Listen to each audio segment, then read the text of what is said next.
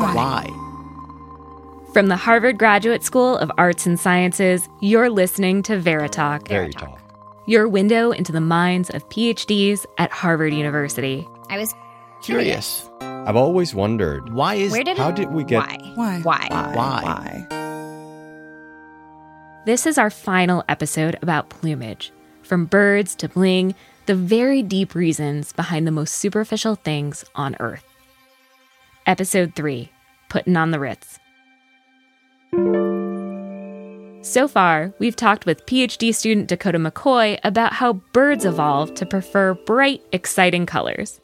If you are a bird that has evolved to eat orange fruit, you're going to probably evolve to like how orange fruit look and be attracted to orange fruit, so you'll fly over and eat the tasty orange fruit. And we talked with applied physics PhD students Victoria Huang and Annie Stevenson about how scientists can make some of those remarkable colors in a lab setting. It really just looks like some sort of unicorn, like in a bottle. Unicorn blood. Unicorn blood, right, yeah. The birds that inspired Victoria, Annie, and Dakota all have something in common. The males are the ones who have bright colors and fancy feathers, and the females are duller and they have better camouflage. Some bird species do have colorful females and dull males, but the key thing is that plumage plays a role in advertising your sex and in finding a mate. And that led me to wonder if humans do the very same thing. I'm Chloe Chapin, and I'm a PhD student in the American Studies program here at Harvard. I asked Chloe to come into the studio to talk about how humans use plumage to express themselves. So I was trained as a costume designer, and I worked as a costume designer in New York for 10 years, doing a wide variety of types of projects: Shakespeare, downtown experimental dance theater, big Broadway musicals, opera, kind of the whole range. And so as a costume designer, I thought a lot about clothing as a medium for how people express who they are. We're talking about plumage on this show and how seemingly superficial decoration reveals something about how the world works. So what does fashion tell us about our culture and about society? I mean, you could sort of argue that fashion is the original plumage. You know, can you separate out fashion from human? There's a belief within fashion studies that fashion started in the Burgundian courts in the 15th century. But there's also an argument that the very first examples of decorations of humans that we have from the Venus figures that include decorative hair braiding and string skirts are also a kind of fashion, even if it doesn't function as quickly as current ideas of fashion, which really means more like trends than, as you were saying, plumage or decoration or some sort of signaling about what kind of person you are, your gender, your status, that sort of thing. Can you talk a little bit more about what things we can signal with what we wear? Yeah, so I think historically the primary functions of clothing beyond protecting you from the elements have been about advertising your gender and your status. And within gender, there are other things that you need to advertise, mostly your marriage availability if you're female. So that's historical. But it also still could be argued that those things are happening today. One of the really interesting things that's happening in fashion right now is around the conversation of gender and the way that we're sort of breaking down ideas around how binary it is, quote unquote, supposed to be, and finding a little bit more nuance. And fashion is absolutely reacting to that with ideas of not just androgynous fashion or unisex fashion, but the sort of more gender non-conforming area. And a lot of designers, from website-only stores to high couture designers, are looking at that sort of thing. So the kinds of plumage that we often talk about in fashion, so much of it has to do with broadcasting sexuality, that I think conversations on gender are really important to talk about that, because we're seeing a real shift in how we advertise and how and what we want to advertise. In contemporary society, a woman might want to advertise her masculinity, or a non-binary person might want to advertise their androgyny. The potential combinations of gender and gender presentation are endless.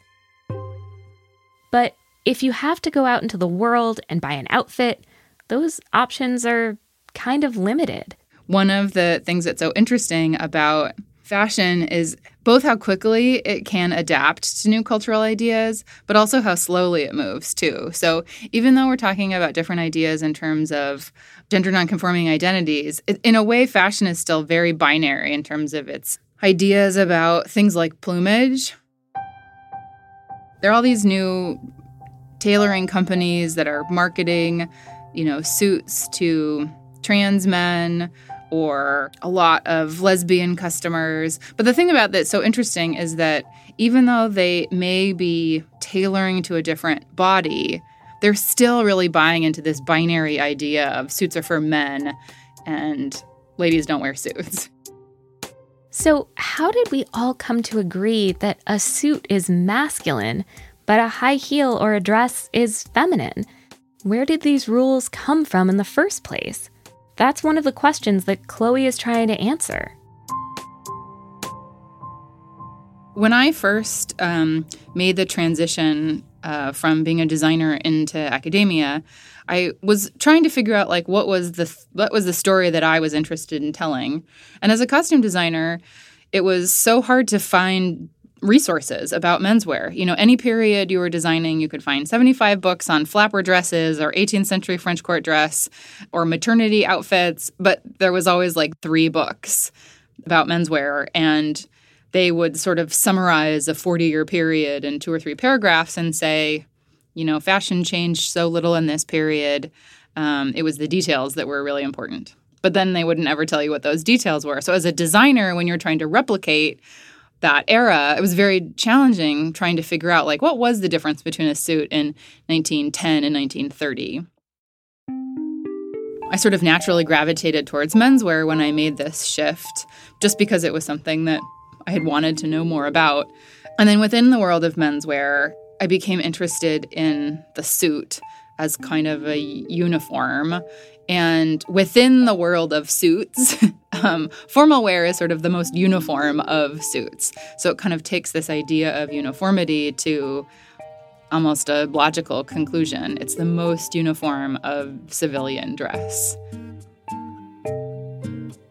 If I imagine an 18th century gentleman, maybe he is in the colonies or he's in England. I'm imagining color and brocade and high heels. What happens to give men a uniform, whereas women never get that uniform? Oh, that's the best question.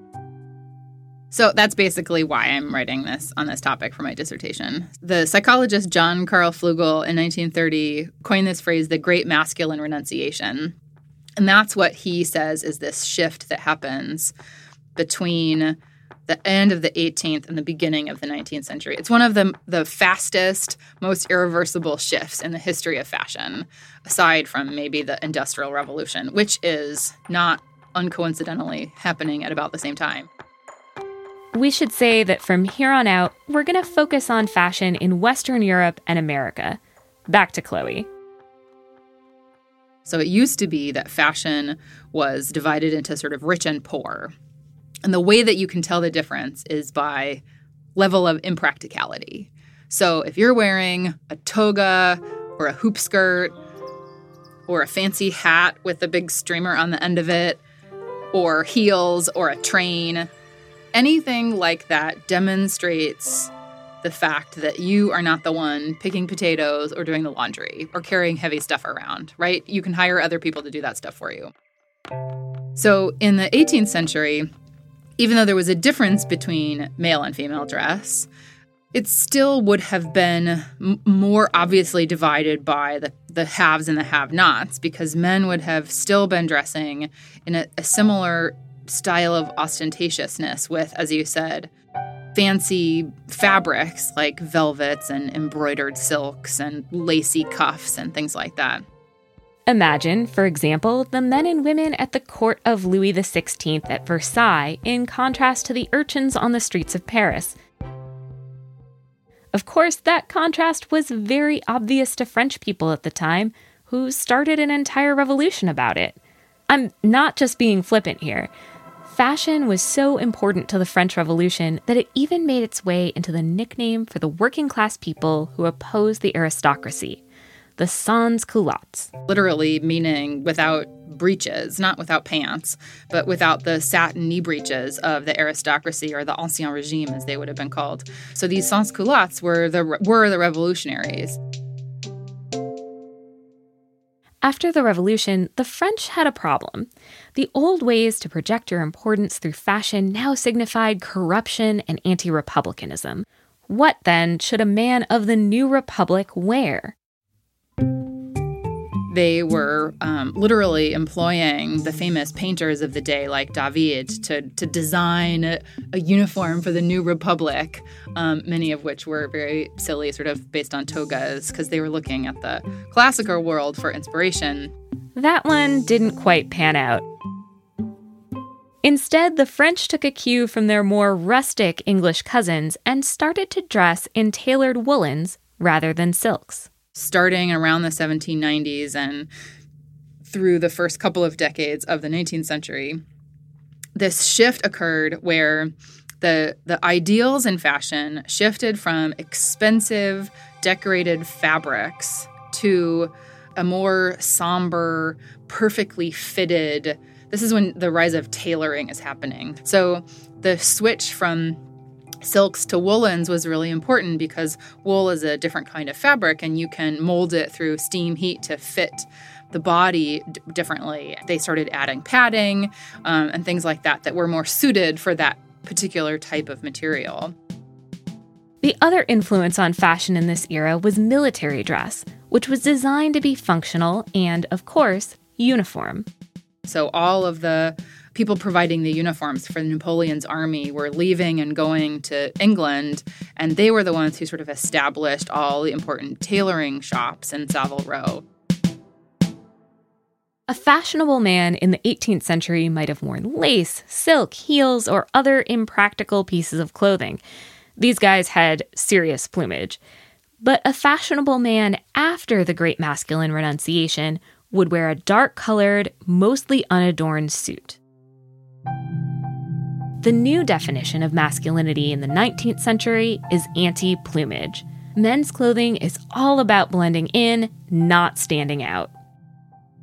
And so this idea catches on and becomes associated with a new republic, the democracy in America. So suddenly this binary goes from associating impracticality with rich to associating impracticality with feminine. Because all of a sudden, the kinds of fabrics that are being used in menswear, all of these woolens, are much more practical. And that feeds the new urban life that the Industrial Revolution and the new rise of cities is promoting. The elite men of this era aren't sitting in court with the king. They're out in the city, they're running new factories, they're engaged in trade and business and politics. So having a uniform set of clothing that's relatively easy to move in and relatively easy to clean is something that becomes pretty desirable. So there's a much more obvious benefit to that kind of practical, democratic form of dressing for men. But in a way, women's clothing makes the opposite tack, where they become much more ostentatious. I mean, that's like the rise of the hoop skirt and bustles and things like that. In other words, women's fashion becomes all about plumage. Dramatic hourglass silhouettes aided by corsets, layers of lace and silk, feathered hats, jeweled brooches, you name it. In contrast, throughout the 19th century, menswear starts to look more and more the same. I call it urban camouflage. You just want to wear what everyone else is wearing. Whether you're talking about like bankers on Wall Street or construction workers or athletes, that the idea is to fit in as much as possible.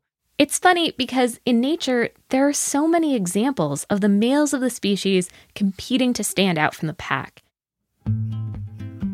If you think back to episode 1, Dakota McCoy suggested that birds of paradise are engaged in a kind of arms race, in which the colorful males develop increasingly beautiful plumage to keep up with the females' increasingly sophisticated ability to see color. In the 19th and 20th century, for human males at least, it seems like the arms race goes in the opposite direction. Men enter an arms race to look as much alike as they possibly can, because having a practical uniform advertises masculinity. And it's an arms race that continues to the present day. One of the things that started to get me interested in talking about suits is, many of my male family and friends live in California, and they're all kind of dudes, and so many of them are like, I got rid of my suits the day I retired, or I haven't worn a tie since my wedding, or I haven't been in a department store in 25 years. And they're really proud of this. Like, this is an important part of who they are. Even the act of getting dressed in the morning is different for someone dressing in masculine clothes versus someone dressing in feminine clothes. Menswear changes very little from year to year, but it takes tremendous amounts of time and effort to keep up with the trends in women's wear. There's all this research that has come out recently about decision burnout, and I think it's interesting to associate that with uniforms because there's such a wide range of fashion available to women that isn't really available to men, at least not right now. And it just occurs to me that, if you are spending so much time in the morning thinking, do I want a tailored look or a drapey look? Which designer do I want to wear today? Do I want to wear flats or heels? What kind of jewelry should I pick out? How should I style my hair today? You're not thinking about running a Fortune 500 company. And I think that again, is such an ingrained part of ideas about gender is that women have this sort of gendered obligation to be decorative. Not everyone is satisfied with this strict gender binary, and that includes people who wish menswear were a little less focused on blending in and a little more open to different kinds of plumage. A lot of the responses that I've gotten from working on suits come from men saying how much they hate suits. They hate this rigid conformity that they have to follow. There isn't the same sort of availability in the current culture of menswear to be able to wear bright colors or floral patterns and certainly there are always exceptions to these rules, but that men are just as interested in being able to express and decorate themselves as women are. And now that there is more of a conversation around a wider spectrum of gender identity, I think the fashion industry is picking up on that and looking at this sort of plumage or decoration in less of a specifically gendered sensibility. But as Chloe points out, the fashion industry is slow to change. Even when modern designers call a clothing line androgynous or unisex, the clothing itself tends to be more on the masculine end of the spectrum. Androgyny was really popular in the 90s, and unisex was a big buzzword in fashion in the 2000s. But a lot of that was really just menswear being repackaged for women.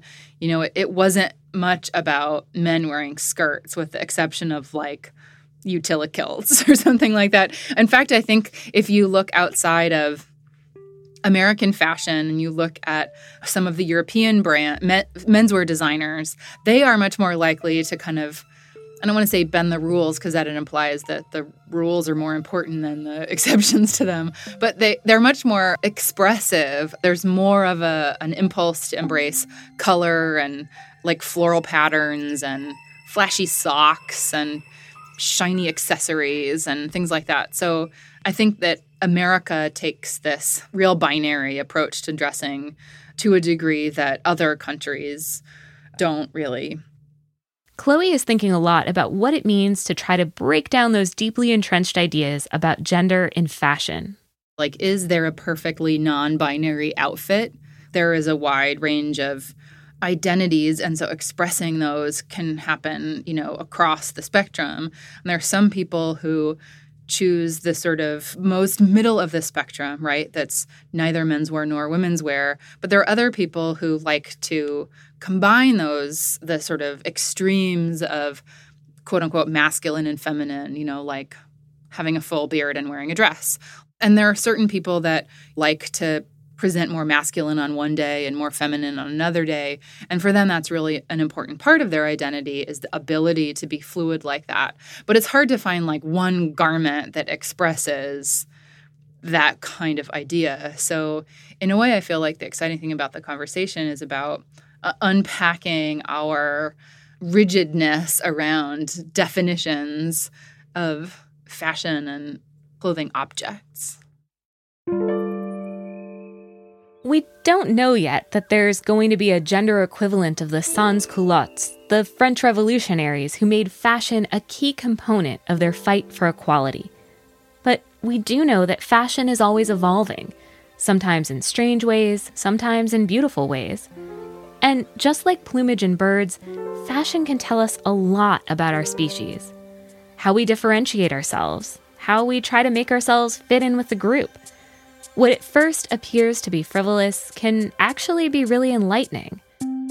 Whether you're looking at an array of beautiful peacock feathers, a beaded gown, or a nanoscale crystalline lattice. As humans, we come back to nature again and again to inspire our innovations in science, technology, and style. This is our last episode about plumage, but Veritalk will be back very soon. Over the next few months, we're going to talk with more amazing Harvard PhD students and alumni, and we're going to puzzle out how all their different ways of understanding the world intersect.